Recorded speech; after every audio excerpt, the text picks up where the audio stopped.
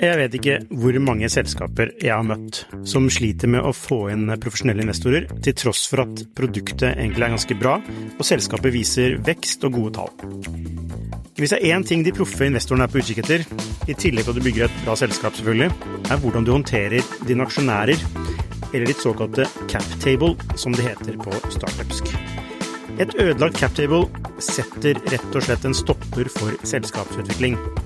Unlisted.ai gjør det mulig for selskaper å håndtere aksje- og opsjonsprogrammer, aksjeeierboken, captable og det meste av rettigheter inn mot aksjene i selskapet på ett sted. Prøv Unlisted.ai sin gratisversjon i dag.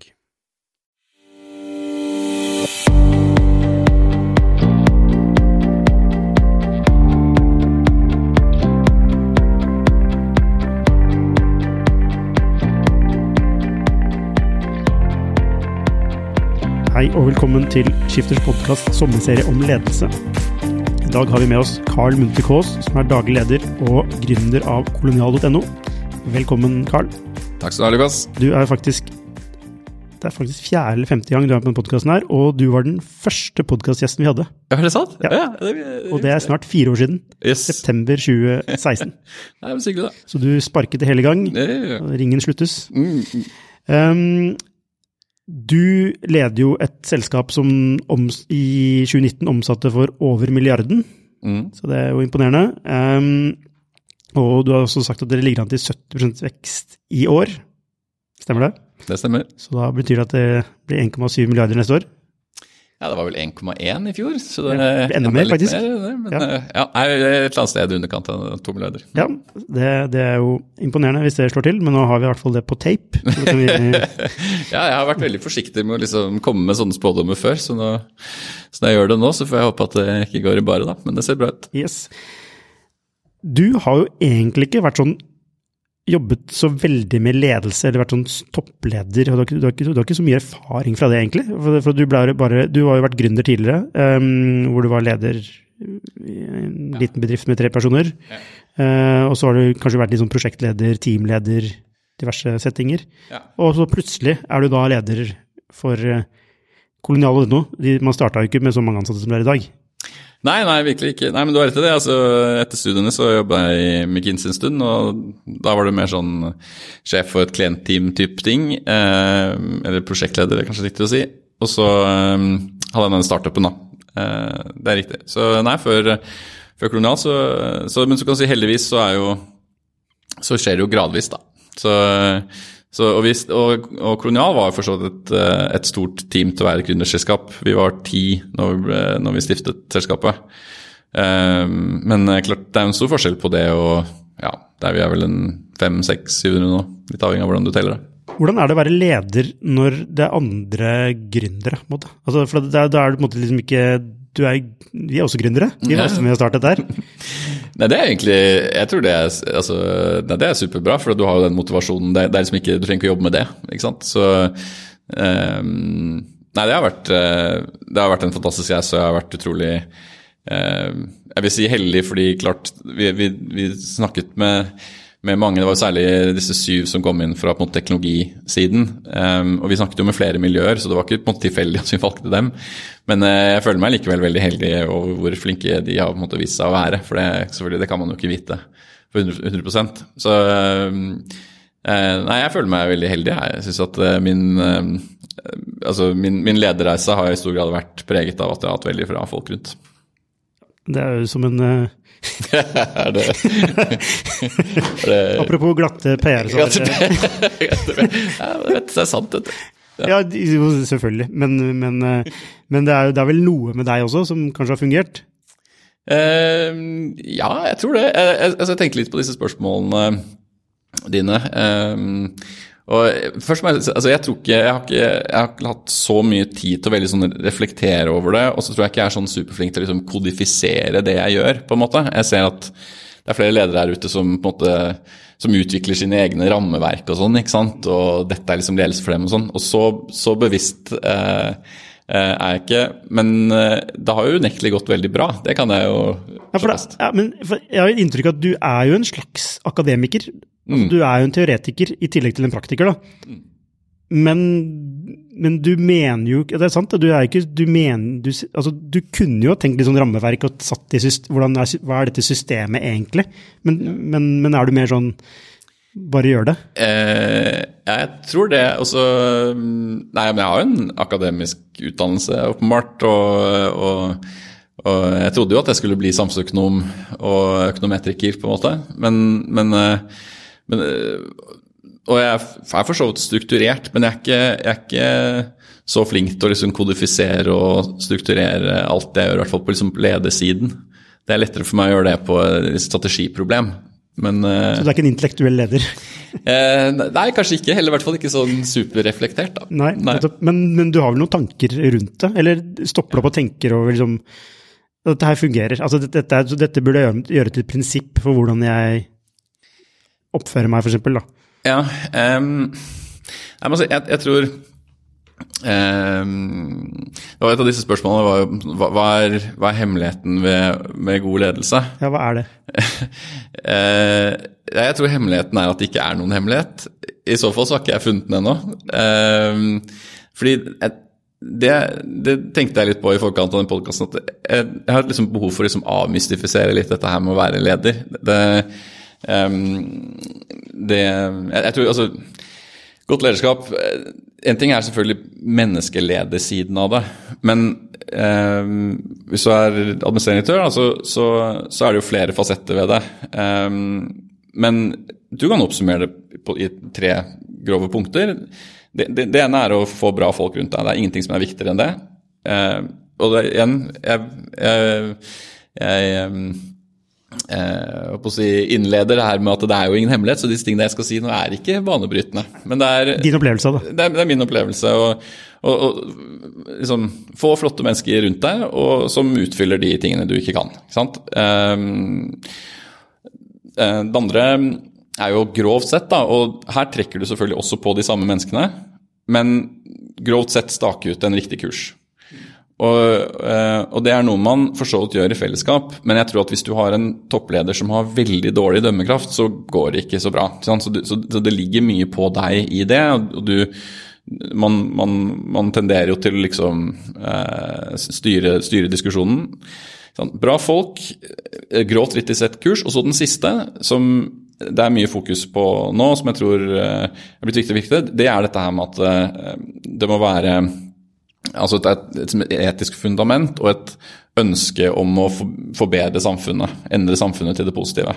Den verdidriveren der, den er viktig, og det ser man jo, det er jo dokumentert gjennom undersøkelser at det har forandret seg. Altså det er ikke noe overraskende at de fleste foretrekker å jobbe i en bedrift som gjør noe godt for samfunnet. Det vil, hvis du spør om det er noe, er det viktig for deg, så vil på en måte alle svare ja, men i undersøkelser har det likevel vært en endring der og blitt mer og mer viktig. Og det tror jeg har litt med at vi begynner å bli et mer og mer velstående samfunn. Folk har det ganske bra, og det er ikke, man går ikke på jobben lenger bare for å ha en inntekt. Og særlig så gjelder det selvfølgelig de beste folka. Altså hvis du er en skikkelig superperformer, så hadde du ikke giddet å være i jobber, tror jeg, særlig lenge, hvis ikke det ga deg noe mer enn en paycheck. Så ja, igjen, not surprising. Men er det mening ved det å skape, eller er det mening ved det området du jobber innenfor? Nei, hvis du forstår spørsmålet. Er det forskjellen? Hvis du kan utdype hva du tenker forskjellen? Altså, det finnes jo gründere som gründer ting innenfor ting som egentlig er bare, ok, dette er kjipt, eller sånn, men det er kult å skape noe innenfor dette, fordi det kan disrupte. Ja. Altså det er bare den der, det å kunne disrupte er kult da, det å kunne liksom skape forandring, men det er liksom selve området eller tematikken da, er ikke så veldig spennende i seg selv nødvendigvis. Ja, eller liksom jeg håper å si bransjen, oljebransje typ liksom, ja. Nei, altså jo, men det tror jeg trigger litt forskjellige folk, men jeg tror altså all type endring som effektiviserer, som gjør at vi får til mer med mindre, alt det er jo verdiskapende, ikke sant?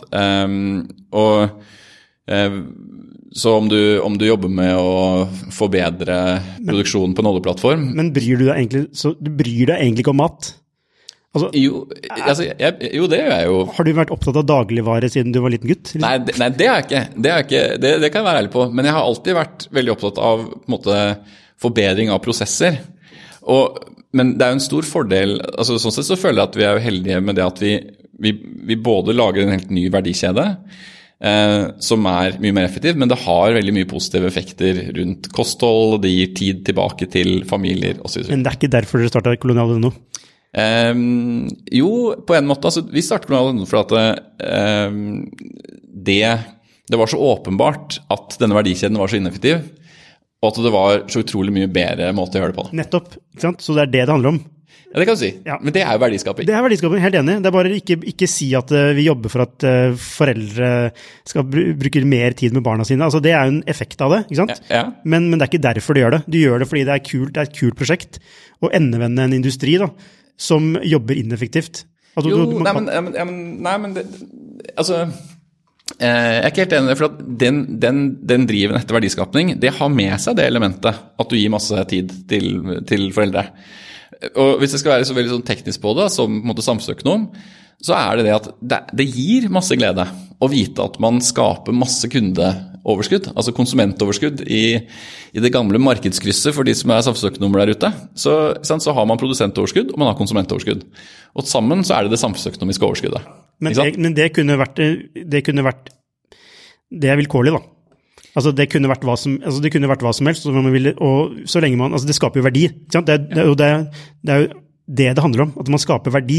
Men jeg synes det er ekstra givende at veldig mye av den verdiskapingen skjer hos kunden, snarere enn for eksempel hvis jeg drev en intern prosess da, i en bedrift, som til syvende og sist gagner en kunde det også, fordi du reduserer kostnaden gjennom leddene.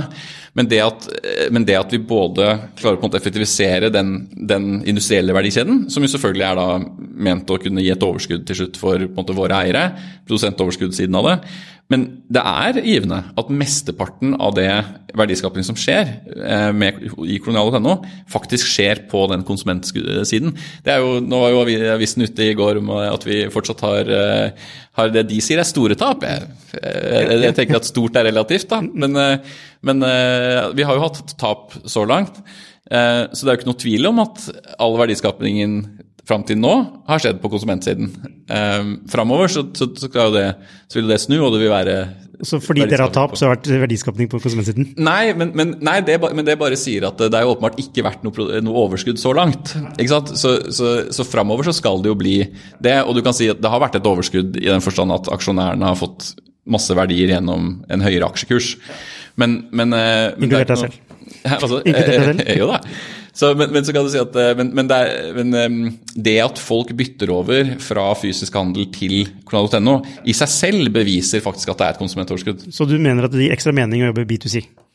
Det gir oss mening, i hvert fall. Jeg tror det gir sikkert mening å være fysiker og finne opp noe nytt også. Det er masse som gir mening her. Men vi startet jo med det siste først, mening. Du nevnte jo 3 ting. Det var gode mennesker rundt deg, staket en kurs og mening. Ja. Hvis vi går på punkt 2 da, som er staket en kurs, hvorfor er det viktig? Det koker litt ned til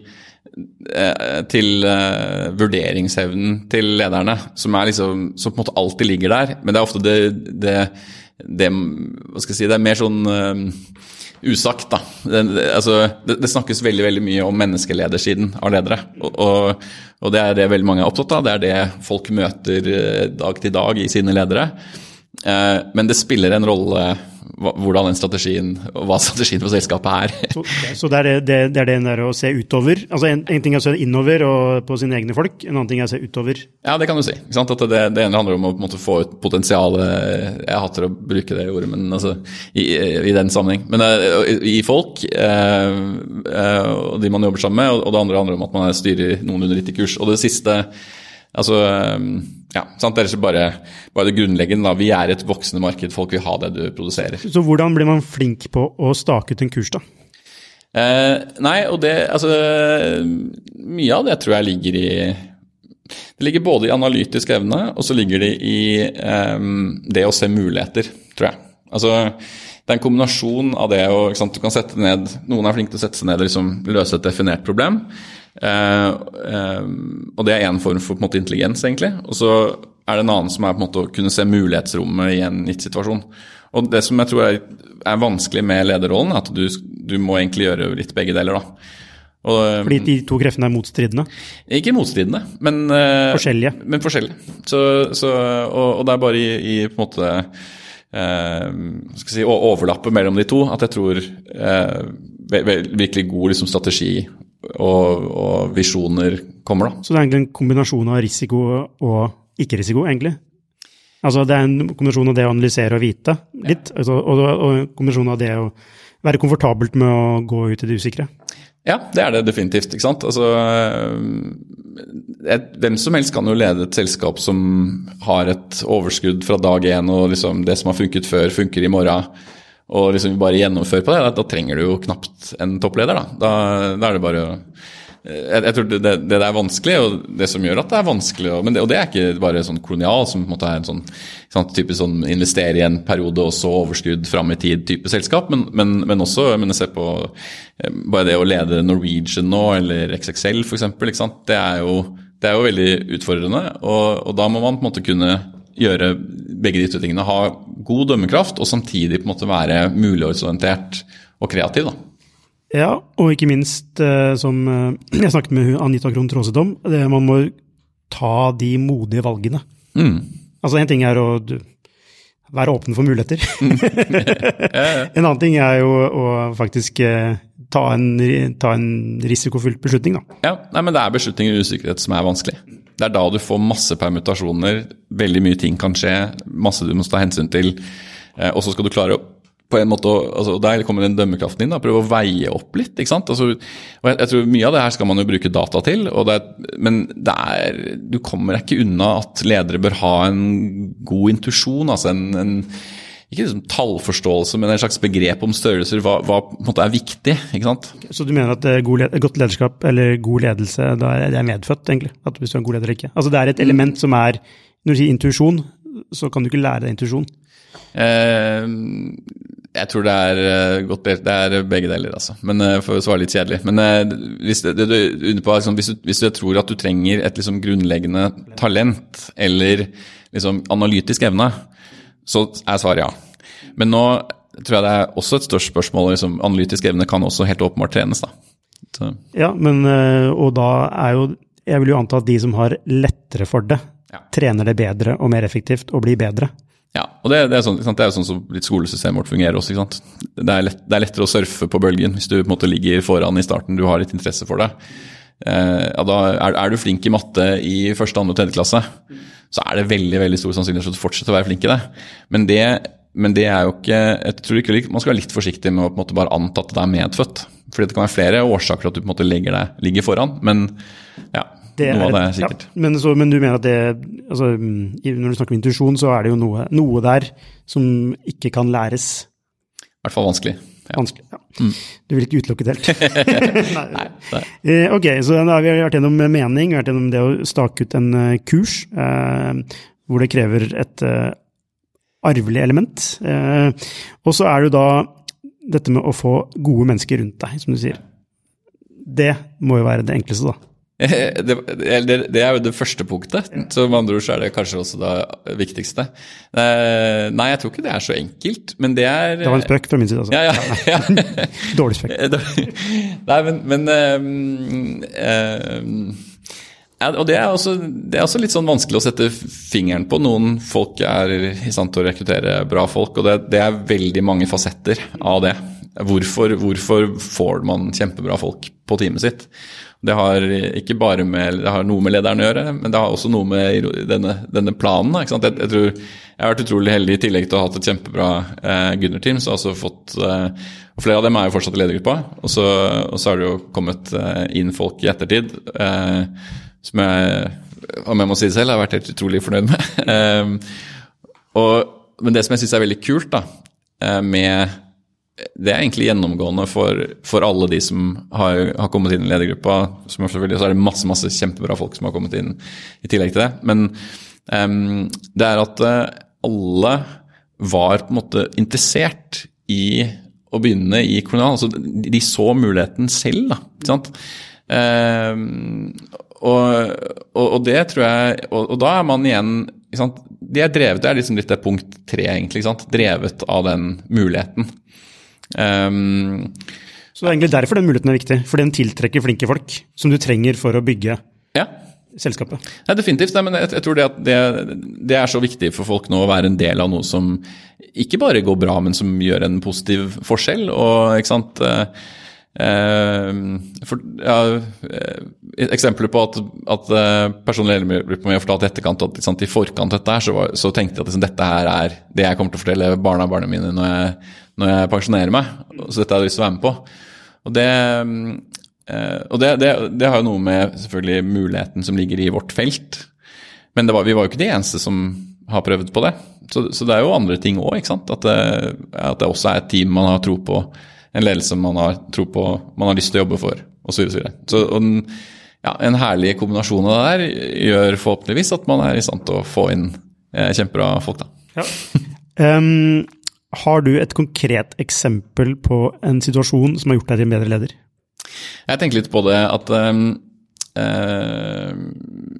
det har vært en rekke hendelser over flere år som til sammen har på en måte, tror jeg, endret meg som leder. Ekstreme situasjoner, både positive og negative. Og jeg tror det da man liksom lærer litt hva som mulig, pluss at, og det tror jeg veldig, veldig viktig, det å på en måte vært med på mye ting da, etter hvert, det gir jo en ro da, sant? Og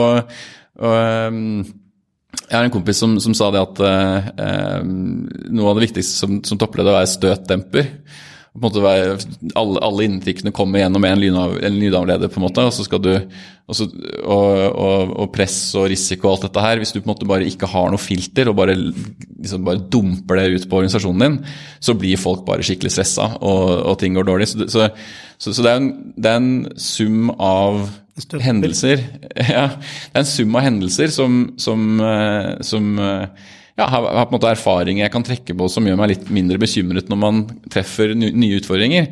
Men skulle jeg trekke frem, siden spørsmålet var som én ting, så det jo veldig vanskelig å ikke vise til liksom covid-situasjonen nå nettopp da, som jo tross alt fortsatt pågår. Og det den viste, og ikke det at det på en måte, det du kan godt si på en måte at det den bekrefter, jo det at den viser hvor mye mer man kan få til da, enn det man kanskje tror.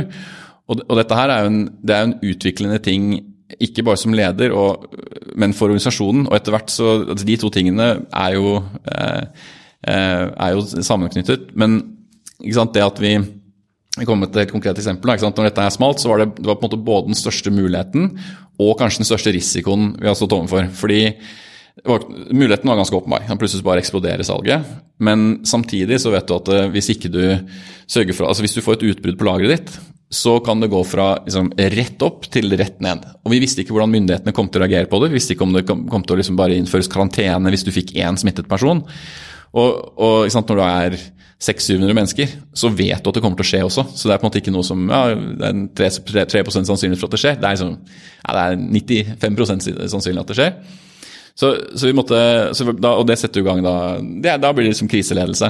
Og kriseledelse fantastisk. Det altså, fordi det åpner liksom bevisstheten. Da kan du gjøre alle de tingene du ikke får lov til å gjøre i hverdagen. Det kan du gjøre, men ikke bare for deg, ikke sant, men for hele organisasjonen. Ikke sant? Alle begynner å stille spørsmålstegn ved ting man har tatt for gitt. Og det kanskje noe av det viktigste man gjør i en organisasjon, og noe av det viktigste man prøver å få fram som leder, jo å vise på en måte hva som mulig. Ikke sant? Det ikke slitsomt når alle stiller spørsmål ved alt? Nei, men det jo ikke helt sånn det skjer, ikke sant? Det litt sånn, ikke sant? For eksempel, altså en veldig viktig arbeidsstrøm var jo da å bare sikre smittevern, ikke sant? Det ikke, da jobber de med det, men får likevel til utrolige ting veldig, veldig fort, ikke sant?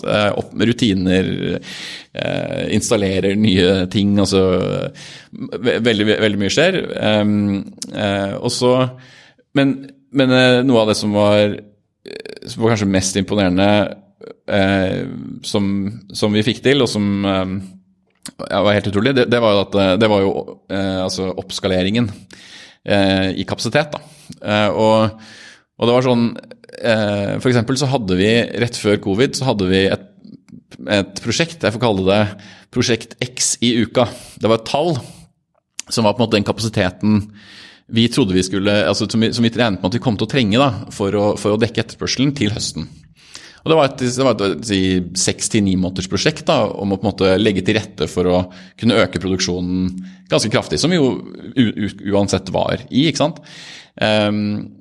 Og det var fortsatt folk som måtte tenkte at det her blir liksom tøft, klarer vi dette liksom? Og det var prosjekt X, og så kom korona, og 3 uker etterpå så lå vi mye høyere enn X i omsetning i uka. Så det tok 3 uker, ikke sant? Og det var fordi at det var bare, du har ikke noe sånn, never let the good crisis go to waste. Altså det var så folk blir veldig kreative rett og slett i sånne situasjoner. Og man, ikke sant, satte på et skift til, plutselig så kunne man stille seg selv spørsmål, altså tidligere så ville det vært helt sånn utenkelig for oss for eksempel å begynne å utlevere mat på natta. Hvem gidder å stå opp om natta, for sånn, det er ikke et produkt du regner med kommer til å gjøre noe særlig bra. Men så tenker man seg om på nytt og sånn, ja ok, men nå kan man velge, tenk om valget var å vente, altså det var ikke lenge da, men på det verste så var det 9 dager ventetid. Ja, hvis valget ditt er å vente 9 dager på utlevering, eller å få det om natta, og alternativene er å gå i butikker hvor du risikerer å bli syk, ja, da tar du kanskje og står opp 3 på natta da. Og det viste at det gjorde jo folk, ikke sant? Og da begynner man å pushe ting, og så åpner det muligheter, og så ser man, ok, nå som vi har dette nattskift, og sånn, kan vi tilpasse det, ikke sant? Så nå har vi lært at vi har mye mer kapasitet enn det vi trodde vi kunne få ut på lageret, som i seg selv er kjempebra.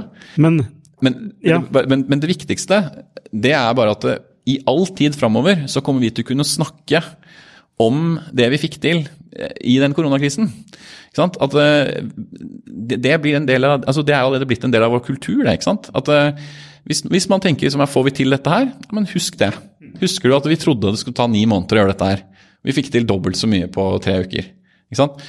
Sånne ting, så det var en enkelthendelse som er veldig friskt i minne. Men hvordan gjorde det deg til en bedre leder? Nei, altså det gjorde jo at flere ting egentlig. Det bredde jo min horisont, sant? Så det hjelper til liksom å åpne sinnet. Fordi selv kolonial har selvpålagte begrensninger som du driver og utvikler over tid. Det å liksom knekke opp det gjør meg til en bedre leder, og det speiles på en måte, i organisasjonen. Og så vil jeg også si at det var jo også en utrolig liksom, inspirerende ting å se hvor mye, altså, men det, og igjen, kanskje ikke nytt, men det er bare en bra reminder igjen at når du gir folk ansvar og, liksom og tydelige mål, så får de til utrolige ting da. Så ikke at jeg gjorde det før, men bare aldri undervurder kollegaene dine på det området der. Så nå har dere et høyere produktivitetsnivå? Ja, altså produktivitetsnivået vårt er omtrent det samme som det var før korona, men kapasiteten vår er mye høyere, og det har en viktig forretningsmessig konsekvens, som er at lagrene kan håndtere mer. Ja. Og det er viktig. Jeg vet ikke hvor mange selskaper jeg har møtt som sliter med å få inn profesjonelle investorer, til tross for at produktet egentlig er ganske bra, og selskapet viser vekst og gode tall. Hvis det er en ting de proffe investorene er på utkikk etter, i tillegg til at du bygger et bra selskap selvfølgelig, er hvordan du håndterer dine aksjonærer, eller ditt såkalte cap table, som det heter på startupsk. Et ødelagt cap table setter rett og slett en stopper for selskapsutvikling. Unlisted.ai gjør det mulig for selskaper å håndtere aksje- og opsjonsprogrammer, aksjeeierboken, cap table og det meste av rettigheter inn mot aksjene i selskapet på ett sted. Prøv Unlisted.ai sin gratisversjon i dag. Er det noe du har lært om ledelse som har overrasket deg? Ja, jeg tenkte litt på det, altså... Og da tenkte jeg liksom, i forhold til hva jeg på en måte kanskje trodde ledelse var før jeg begynte i kolonial, eller før vi på en måte startet den reisen. Jeg tror kanskje det jeg i hvert fall har lært litt sånn gradvis over tid, er jo at faktisk så mener jeg at det å være toppleder er mer tilgivende enn det mange tror da. Og særlig, ikke sant, hvis du kommer på en måte ut av konsulentskolen, så er det veldig sånn fokus på å være allroundere. Og jeg, som alle andre, har styrker og svakheter. Og jeg tror jeg var på en måte veldig liksom var på dette her og bekymret for liksom, da må jeg sikkert utvikle det og det og det og det. Og så måtte over tid da, så har jeg sett at det finnes veldig mange forskjellige typer ledere, og så lenge de utfylles godt med på en måte resten av teamet, så det et mye bredere spekter av god leder enn en sånn liksom stereotyp modellsjef da, som liksom the bionic man or woman, som liksom klarer alt. Hvis man tror at det det man må gjøre for å være toppleder, så kan jeg i hvert fall si at jeg ikke det, og det har gått ganske bra likevel. Så det det jeg tror. At jeg tror det noe med... Det egentlig mer teamarbeid. Det mer teamarbeid, og det også mye... Altså, det helt greit å ha, liksom, som vi kalte i McKinsey, spikes, da, og heller blindsoner, så lenge det bare noen andre liksom fyller de. Så ja, jeg vil si at det har gått bedre enn forventet og mindre bekymringer enn jeg tror kanskje jeg hadde grunn til å tro. Så god ledelse, altså det handler ikke om en mal, det handler egentlig om, som du sier, et større spekter, men det handler om at man må ha en del kvaliteter representert. Alle trenger ikke å være i deg som leder, men de kan være i teamet ditt. Riktig. Og så tror jeg også sånn, hvis man bare går på individnivå på lederen, altså summen av egenskapene dine må selvfølgelig være bra. Men den trenger ikke å være helt jevnt fordelt. Snarere kanskje tvert imot. Men det noen sånne grunnegenskaper man bør ha da? Jeg tror det altså hvis du utrolig sterk på menneskesiden, så kan du kanskje til og med dekke opp for dårlig dømmekraft. Men jeg tenker den litt tung. Jeg ville vært... Det på en måte noe som må ligge i bunnen, og så kan du spørre hva det? For det ikke ren, IQ, du kan ikke få svaret en ren IQ-test, det en kombinasjon av... Hva god dømmekraft Ja. Ja, hva det for noe? Nei, altså, det en kombinasjon av analytisk evne og innstilling, vil jeg si. Altså, har du god dømmekraft? Ja, ok. Ja. Jeg har gjort flere ting riktig enn jeg har gjort feil, tror jeg. Ja. Jeg jo motsatt. Så, nei, du har jo gründet en nabobil og solgt det. Du har investert i, hva det for noe? Ikke Cutters, jo, du har investert i Cutters. Det har gått ganske greit. Har du kjørt en exit der, eller? Ja. Ja. Og nå du også involvert i Askeladden? Nei, ikke etter. Jeg har ikke noen investeringer der nå, faktisk. Det var med Cutters. Så var det. Du er involvert i Spring Capital? Spring Capital, ja. Startup Lab, Alliance Venture, Buy Founders. Men disse tingene her jo ikke noe knyttet til min gode dommerkraft nødvendigvis. Da. Det jo at jeg... Men du har jo en ålreit hitrate allerede ja da. På investeringene. På investeringene, men jeg tror det vel heller... men, det ikke noe med god leder å gjøre, men det noe med dømmekraft å gjøre da. Ja, det kan du si. Og så stoler jeg på veldig flinke folk, så for eksempel Cutters-investeringen var ganske enkel å gjøre av den grunn, og det viste at den tilliten var ikke misplaced. Men altså, nabobil og kolonial har gått bra, og altså, jeg skal ikke være helt sånn der, hva det for noe, falsk beskjedenhet. Altså, vi har jo tatt ut en del konkurrenter også. Altså, konkurrenter som til og med var bedre finansiert enn oss, og som veldig mange andre liksom på papiret ville regnet med skulle vinne, som vi har slått, og står jo en litt sånn... Men når du sier du har god dømmekraft, altså hva du har dømt for noe? Altså hva det liksom i altså hvilken altså hva den gode dømme... Grovt sett så tror jeg at vi har hatt rett i at dette kommer til å bli et stort marked. Det var ganske lett å se, det tror jeg veldig mange så. Men tror du ikke markedet og denne trodde det? Det var akkurat det de trodde, ja. Så absolutt, så det var ikke nok, men det som har gjort at det kan vi jo si, altså vi jo en unik situasjon sånn, særlig aktivitetsmessig, så det jo lett det rene tall man kan sammenligne, som vi gjør det veldig bra på. Og mye av og det ligger noe dømmekraft i det, men og det klart, noe av det konkrete løsninger, men det lenge siden jeg sluttet å være viktig for å finne de konkrete løsningene. Men jeg hadde vett nok I hvert fall til å måtte se at dette her en industriell prosess. Det egentlig mer til felles med bilproduksjon enn det har med dagligvare. Og at forbedringer, det hadde jeg sett mange nok ganger til å vite at altså, har du en definert prosess, og du har smarte mennesker som jobber på det, så kommer de til å videreutvikle det ganske sånn jevnt. Det ingenting som produseres I dag, som ikke produseres dobbelt så effektivt som det gjorde sikkert bare for 10 år siden, 15 år siden. Så det nesten en naturlov. Så det på en måte å se det I sammenheng, da, et svært marked, industriell prosess, hva viktig for å på en måte, hvilke grunnsteiner må du ha da? Og et av dem jo at du bygger egen teknologi. Men der skal jeg ikke liksom ta all æren for det. Altså de gründerne som jeg startet sammen med, vi startet jo og gikk rundt, og så skulle vi kjøpe inn systemet, for eksempel. Men alle var liksom en av disse systemene ikke bra nok, rett og slett. Og så var det da særlig liksom utviklerdelen av selskapet som var sånn, dette her kan vi bygge bedre selv, og det var jo et valg vi tok, som det helt motsatte valget av det marked.no tok, for eksempel. For de bygde ikke selv? Nei, de bygde ikke selv, og vi hadde jo, altså jeg hadde en medgründer som var I et middagsselskap, hvor det var noen fra markedet som sa at ja, det var jo leit med dette med Kolonial.no, men det var ikke så gøy så lenge det varte, fordi nå kommer vi, og vi har jo SAP. Ikke sant? Og de mente det med helt alvor, altså. At nei, men, ikke sant, de hadde mer penger, og de kunne kjøpe inn systemene sine. Og det var jo det som en av sikkert flere årsaker da, men som felte dem til slutt.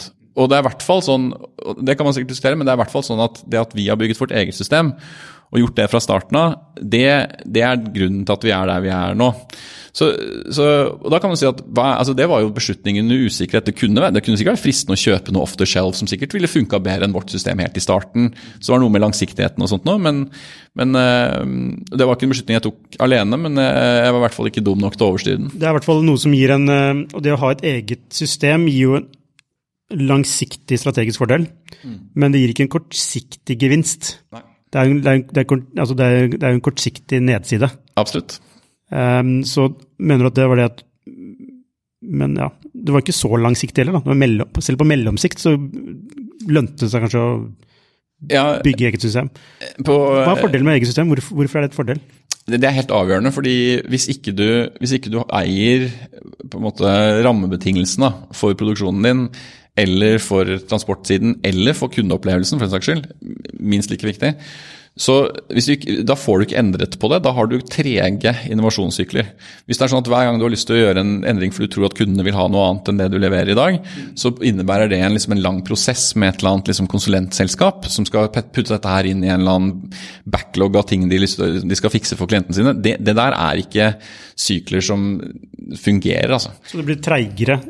Du innoverer sakte, ikke sant? Så du får ikke forbedret de tingene som gjør vondt, og det en grunn til, altså Toyota for eksempel, ikke sant? Hva det de tjener, det $1000 eller $2000 eller $3000 mer eller noe sånt nå, per bil I snitt, og de har gjort det I mange, mange 10 år. Og det ingenting hemmelig, altså de lar jo andre bilprodusenter komme på besøk, ikke sant? Folk kan gå på og lære liksom det Toyota manufacturing liksom, og sånt nå, ikke sant? Men likevel så bare holder de seg alltid foran, ikke sant? Og vi ikke under noen illusjon om at liksom, det vi gjør I dag kommer til å være det endelige, altså det nettopp det, ikke sant? Det alltid endring, og da må du ha forutsetningene for å endre og innovere raskere enn resten. Det det eneste permanente konkurransefortrinnene som finnes. Så Kolonial.no Toyotas svar på dagligvare... Altså, det håper jeg virkelig. Jo, men det jo et kompliment. Ja. Altså, det jo lean, altså I ordets rette forstand. Absolutt. Nei, men altså, vi har en visjon om å lage verdens mest effektive handelssystem, og du gjør ikke det uten å innovere. Ja, for ligger noe I det at dere så på det som en logistikkoperasjon. Det handlet om. Å få en så effektiv logistikkoperasjon som overhodet mulig, som kan gi profitt da, I flere ledd. Det en side av det I hvert fall, og så har du på en måte hele kundesiden, selvsagt, men de henger sammen. Men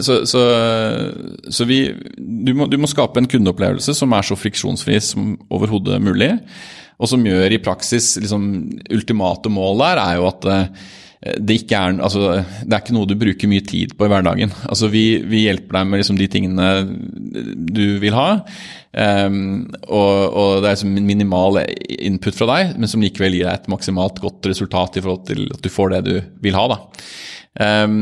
Og enklest mulig. Det den ene siden av det, men det klart at det bygges jo da på toppen av en sånn verdikjede, som må fundamentalt sett være veldig effektiv. Vi skulle egentlig snakke om ledelse, om vi forviller oss inn på dette her, for det så spennende, og derfor skal jeg fortsette med det. Er det en beslutning du har tatt som var feil? Altså, så sier man alltid ja til det. Men er det noe du husker som det var en feil beslutning? Ja, et veldig synlighet egentlig, som jeg har fått, jeg føler det var liksom åpenbar, overraskende lite liksom, respons på det. Men nei, vi har jo avviklet hentepunkter, for eksempel. Og det var jo noe som vi tenkte innledningsvis at liksom, hentepunkter, det var nøkkelen, i hvert fall en viktig del av det, husker jeg. Heldigvis da, så var jo grunnfundamentet var fortsatt dagligvare på nett, og at vi skulle finne de løsningene underveis. Men vi hadde noen arbeidshypoteser da, blant annet at det var mest effektivt om kunden på vei hjem svingte innom et sted og hentet noe. Da brukte man liksom kundens bevegelser litt sånn til sin fordel, og at det ville da være liksom mer effektivt enn hjemlevering. Og vi har gått gjennom. Og det var jo en tanke som man til og med itererte på den flere ganger. Altså, først var det et type hentepunkt, og så endret man det. Først var det et hentepunkt hvor vi bemannet, så endret vi det til å kjøre det gjennom bensinstasjonen, hvor vi fikk bensinstasjonens personale til å utlevere for oss, og så gikk vi etter hvert over på en ubemannet løsning, og den siste der var jo på en måte det ultimate. Altså, den var ufattelig effektiv. Men også avviklet vi de nå egentlig, altså i forbindelse med korona så har vi bare ikke satt dem opp igjen etterpå, fordi Har dere ikke hentepunkt lenger? Nei. Har dere ikke det? Nei. Så det kun hjemlevering? Nei, det at du ikke vet det tyder på at det var riktig beslutning da. Ja, men det riktig beslutning? Men går dere tilbake på den nå? Nei, så det hentepunktet... Så dette var egentlig en rett beslutning? Ja, å avvikle dem, ja, okay. Var det. Nettopp, ja. Men det det jeg mener, at du spurte, nå gir jeg deg en skikkelig hømning, du spurte om vi har gjort en feil. Ja, vi gjorde en feil som vi jo fortsatte å gjøre i flere år. Ok, så feilen var jo ikke å ha den hypotesen om hentepunkt, men feilen var å holde på for lenge med å gå all in og tenke at det var hentepunkt, det måtte finnes en annen løsning rundt hentepunkt, det der det lå. Nei, jeg vil si at feilen var å tenke at hentepunktet var det folk ville ha. Altså, vi var for sikre på det da. Men er det feil å tenke det? Det er ikke feil å tenke noe og satse og prøve det? Nei, det kan du si. Men at the end of the day da, så kunne vi jo sikkert vi kunne, teste, det er riktig. Altså, sånn, jeg har ikke lyst til å liksom, teste og prøve er viktig. Men dette her var jo en grunntanke i konseptet vårt som viste seg at til slutt da, selv når vi klarte å lage det mest effektive hentepunktet mulig, så var det som skjedde var at samtidig så ble hjemleveringen, det ble så tette ruter at differansen der ble så liten at det du på en måte sparte da ved å bruke hentepunkt, det var det egentlig veldig få som ikke var villig til å betale ekstra for å på en måte få det hjem, for å si det på den måten da. Eller rettere sagt, det var rabatter som ikke, vi ga jo rabatt, ikke sant, hvis du henter på hentepunkt. Og den rabatten tilsvarte da den kostnadsbesparelsen vi hadde, og den var ikke nok til å få folk til å bruke hentepunkt. Det var poenget. Men det kan jo, altså det er flere ting her, men jeg vil jo hevde at det er riktig å tenke, å ha en hypotese og gå for den. Til en viss grad, så er jo på en måte feilen å holde på med for lenge. Det kan du godt si. Og så kan det være at man må kanskje gjøre det til man får bygget opp operasjonen, altså hjemleveringsoperasjonen, til et tilstrekkelig nivå hvor det faktisk er mulig å ha det som det eneste alternativet. For det har ikke alltid vært mulig. Altså jeg husker jo selv at det ikke hadde ikke levering hjem til jeg bor i Vollen. Altså det hadde ikke det fra dag 1. Nei. Men dere hadde det til Statoil i Asker. Ja, stemmer det. Det er riktig. Nei, så det er selvfølgelig en del av det, ikke sant? At utleveringsnettet har utbredt seg, og så er det også, nå kan man jo også få det kasser som man kan sette på døren, som gir litt mer fleksibilitet for kunden. Så det er det da, men du kan si at det var jo, etter en av det da, så var det en antagelse likevel. Ikke sant? Det var en antagelse om at dette her kom til å bli en viktig del. Det viste seg ikke være riktig. Jeg vil jo hevde, jeg driver og leser en strategibok nå, som veldig bra, og jeg vil jo hevde nå at det rett beslutning av mange årsaker å gå all in på hjemlevering, fordi der vil jo dere kunne, altså det vil være en stordriftsfordel da, jo tettere, jo mer, jo flere dere kan levere til, jo mindre blir kostnaden per enhet dere skal levere. Og jo større jo større vollgrav bygger dere rundt produktet hjemlevering mot andre aktører. Så altså, dere blir jo en sånn hjemleveringsaktør, primært, som tilfeldigvis leverer mat. Det kan du si. Nei, altså, vi tenker jo at vi bygger en ny infrastruktur for handel. Det var for så vidt hentepunkter også da. Hentepunkter var også en sånn infrastruktur som også ble mer effektiv med mer volum. Men det vi gjorde feil var å som veldig ofte da, så var det feil antagelser rundt kundebehov. Ikke sant? Det var det som egentlig senket den. Men ja. Nei, men feil antagelser ikke feil. Feil antagelser, alle har jo feil antagelser om alt. Så må det være det.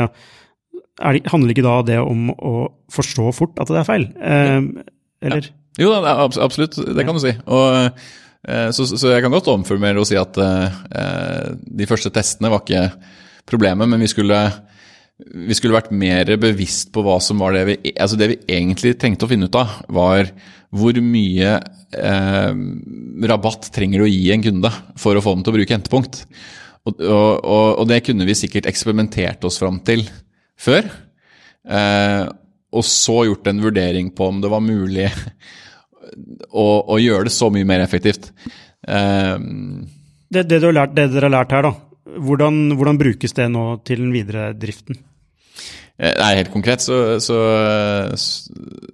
var det jo det at vi da forenklet dette her og tok det bort da. Men som historie så som en del av liksom kulturbyggingen i selskapet, så håper jeg at ikke sant, det ingen som fikk sparken fordi hentepunkter ikke endte med å bli noe bra. Så det definitivt fortsatt lov å prøve å feile. Det tydeligvis lov å prøve å feile i 4-5 år til og med, før du... Ja. Så neida, det mye å lære det. Helt til slutt. Dette skulle egentlig være 15 minutter, men det tar jo lengre tid, selvfølgelig. Det noe du mener om ledelse du tror mange vil være uenig med deg i? Jeg fikk jo det spørsmålet foran, og det var det vanskeligste, synes jeg, å svare på, først og fremst for at jeg vet ikke helt hva folk mener om ledelse. Det sikkert mange mener om det. Men hvis jeg skal prøve å være litt sånn der spissformulert da, og kanskje litt sånn provoserende, så vil jeg si at dette presset, det litt relatert til de første tingene jeg sa, men dette utviklingspresset på ledere og ikke sant, selvhjelpsbøker og podcasts om ledelse, det ikke det som gjør deg til en bedre leder.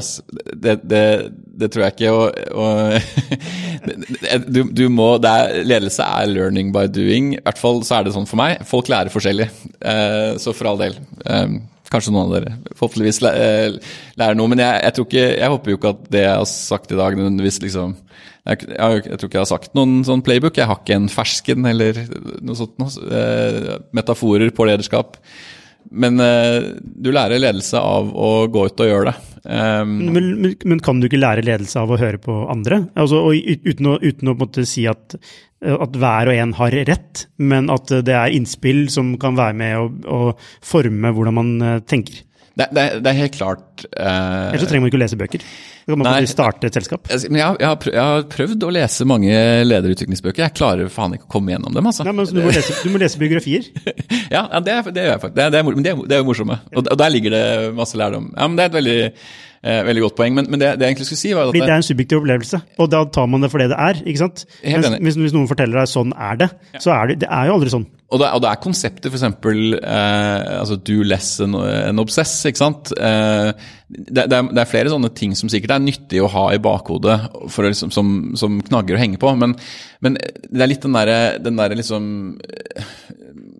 Litt samme som kroppspress fra magasiner, så har man litt sånn utviklingspress som leder. Og jeg mener at hvis du henger deg veldig opp i det, så blir du usikker, og du liksom leder bare til mer angst. Og det farligste i verden, det en redd og usikker leder. Altså alle som har hatt dårlige lederopplevelser, så det veldig ofte det går på. At altså, mennesker ganske håpløse når de har hodet fullt av liksom stresskjemikalier. Altså, og angst da. Så jeg slår et slag for å liksom slappe av litt. Altså, du trenger I hvert fall ikke å være perfekt, og dessuten så tror jeg ikke at noe av lederskap jo at få folk rundt deg også til å på en måte ville hjelpe deg lykkes, fordi det litt av greia med du jo på en måte gallionsfiguren. Jeg får mye mer på en måte cred, tror jeg, enn det som jeg fortjener. Så for det jo selvfølgelig det jo teamet som har gjort disse tingene her, men så står du liksom foran der, og så blir du liksom personifiseringen av det selskapet. Og da har du masse folk bak deg, ikke sant, som hjelper deg fram. Og hvis du sånn der, liksom, be all you can be, og I want to liksom maximize my mental and physical potential, og du liksom prater masse om det, så altså ikke bare stresser du deg selv, men du stresser jo folk rundt deg også. Og jeg tror at folk liksom, jeg tror folk foretrekker egentlig å hjelpe de som ledere som de ser som mennesker da, ikke sant? Og så jeg tror at litt den der Birkebein-lederen, han tror jeg på vei ut, altså. Så ja, jeg synes det var egentlig et veldig godt svar da, på det spørsmålet. Ja. Fordi det litt sånn kontraintuitivt i den forstand at man bombarderes jo med tips og råd her og der, slik må du gjøre det, og så videre. Men så det enkleste er ofte det beste. Det handler bare om å gjøre det. Og så betyr det ikke at man ikke skal liksom, ta til seg innspill, hvis jeg forstår det riktig, men det ikke der hovedvekten bør ligge. Nei, men for all del, altså, de som går Birken og får endorfiner og kick av det, de skal gjøre det. Men det bare den der, så lenge du liksom ikke pålegger sånne type ting, ikke bare om trening. Jeg har akkurat begynt å spille tennis, jeg kjempedårlig i tennis, så jeg prøver å lære meg det. Men, så det ikke det at jeg ikke får fysisk fostring eller noe sånt, men det mer den der, det å gå og bekymre seg for alle feil. Så det at man skal prøve å passe inn i et sånt bilde av en leder? Ja, det tror jeg veldig ødeleggende både for deg og for folk rundt deg. Så hva skal jeg gjøre da? Vær deg selv. Ja, hva det for noe? Det lurt, altså. Ja, strålende journalist. Ja. Nei, nå snakker jeg ikke om meg personlig, da. Men sånn, hva skal man, altså, la oss si at man vil bli bedre, da. Skal man bare være seg selv? Ja, nei, men så ikke misforstå, altså, jeg ikke, altså, jeg en helt annen leder nå enn jeg var for 6 år siden, så åpenbart så skal man utvikle seg, men det må være, altså prøv å ikke gjøre det liksom gjøre det lystbetont, og ikke stress med det, på en måte, og ja, og så kanskje til og med jeg kjenner at du ikke cut out for å være leder da. Altså, det ikke alle som ment å være det, så... det hvis det jo liksom ikke hvis det så hvis å være der selv bare ikke funker i det hele tatt så du sier man skal være seg selv, og hvis ikke det funker så det ikke cut out. Ja, det høres veldig det I hvert fall sikkert noe mange være uenig I men ja, vel litt kanskje I hvert fall jeg tror ikke det ta heller å kultivere de tingene man bra på da og husk at tenk deg selv, ikke sant? Altså, hvem har du lyst til å se lykkes der ute? Det liksom de folka som superbroilere liksom og sånn? Det jo ikke det, ikke sant? Og etter en av det da, så handler jo lederskap mye om at de rundt deg har lyst til å yte, altså. Bare få meg til å tenke på en sånn kjenner du The Onion? Det sånn satire-avis. Ja. Og så var det en sånn sak om en tenåring som langet ut mot samlivseksperter, fordi han var seg selv på daten, og det funket ikke. Det funket ikke. Det litt sånn som Bjørn Kjos sa på en foredrag at han var veldig tilhenger av å liksom delegere ansvar og tillit da, og gi tillit helt til de gjorde noe feil. Så ja, jeg vet ikke, men hvis man har ambisjoner og håp om å bli toppleder, så liksom man må gå gradene. Jeg har vært veldig heldig, jeg har fått tatt en heis, ikke sant, i stedet for å gå liksom alle nivåene, og jeg har overhodet ikke peiling på om det lykkes i en sånn tradisjonell struktur heller. Jeg hadde godt at jeg hadde liksom satt meg fast i et eller annet nivå, hvor min litt mer ikke god på alt profil liksom hadde blitt et problem da. Men så har jeg hatt plass. Men du har jo Birger Magnus som styreleder, og en slags mentor. Ja, absolutt. Får du noe råd fra han? Ja, han snakker jeg med mye, og det både for å på en måte få bekreftelse, ro og råd. Og han har jo en veldig behagelig lærsel også ved at han på en måte justerer deg litt liksom subtilt. Det må du forklare. Nei, han stiller mye spørsmål, ikke sant? Og har du liksom det er ikke nødvendigvis veldig mye sånn opinions, det er mer sånn, har du tenkt på dette? Og tidvis så tror jeg også vi for eksempel vi har nok pushet litt hardt i perioder, hvor det har vært veldig nyttig for meg å få råd om at la oss sette dette på plass først, og så kan vi på en måte gi mer gass. Så du er ikke motstander å ta imot råd fra erfarne personer? Nei, overhodet ikke, og Birger Magnus har vært viktig sånn sett, og Paul Wibe i styret også, men ikke minst så har jeg jo mye mer erfarne ledere som sitter i ledergruppa mi enn det er, og de har også vært veldig, veldig viktige. Carl, nå skal vi avslutte, men helt på tampen, hva skal du gjøre i sommer? Nå skal jeg neste uke bli sånn der 20% jobb, så jeg kan ikke være helt off, men så er det jo Oslo ferie med barna, så vi er sikkert mye i Frognerparken og litt på stranda og litt sånne ting, så jeg gleder meg til det blir litt mindre reising. Og så har vi, bestefar har en gammel cabincruiser som er i Holmestrand, så vi drar jo sikkert ut med den. Og så skal vi ha en sånn skikkelig ferie 5 dager på Engø gård i slutten av måneden. Hva er feriefølelse for deg? Når er det du kjenner på at du nå slapper du av? Jeg slapper litt av når jeg trenger ikke å ikke jobbe. Faktisk, for det er en så innsmeltet del av meg nå at så det er ikke det at jeg skrur av Slack, og det er som den der sjekke flere ganger i timen type, det legger jeg fra meg, og da føler jeg ro. Men jeg får liksom feriefølelse når jeg bare har fleksibilitet, ikke sant? Når du ikke må gjøre noe? Ja, ikke sant? Når liksom ikke kalenderen er full av møter, og jeg kan sitte litt hjemme. Sånn sett så er jo korona har jo ironisk nok til tross for at det var kjempepress, så har det vært ganske fleksibelt. Så jeg trives litt med det, og så gleder jeg meg til å lese Langeland-boka Showtime.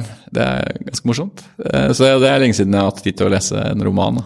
Så det er faktisk så smått begynt med allerede. Supert. Du, tusen hjertelig takk for at du kunne være gjest i denne podcasten. Bare hyggelig. Og lykke til videre med Kolonial, og god sommer. Takk skal du ha. I like måte.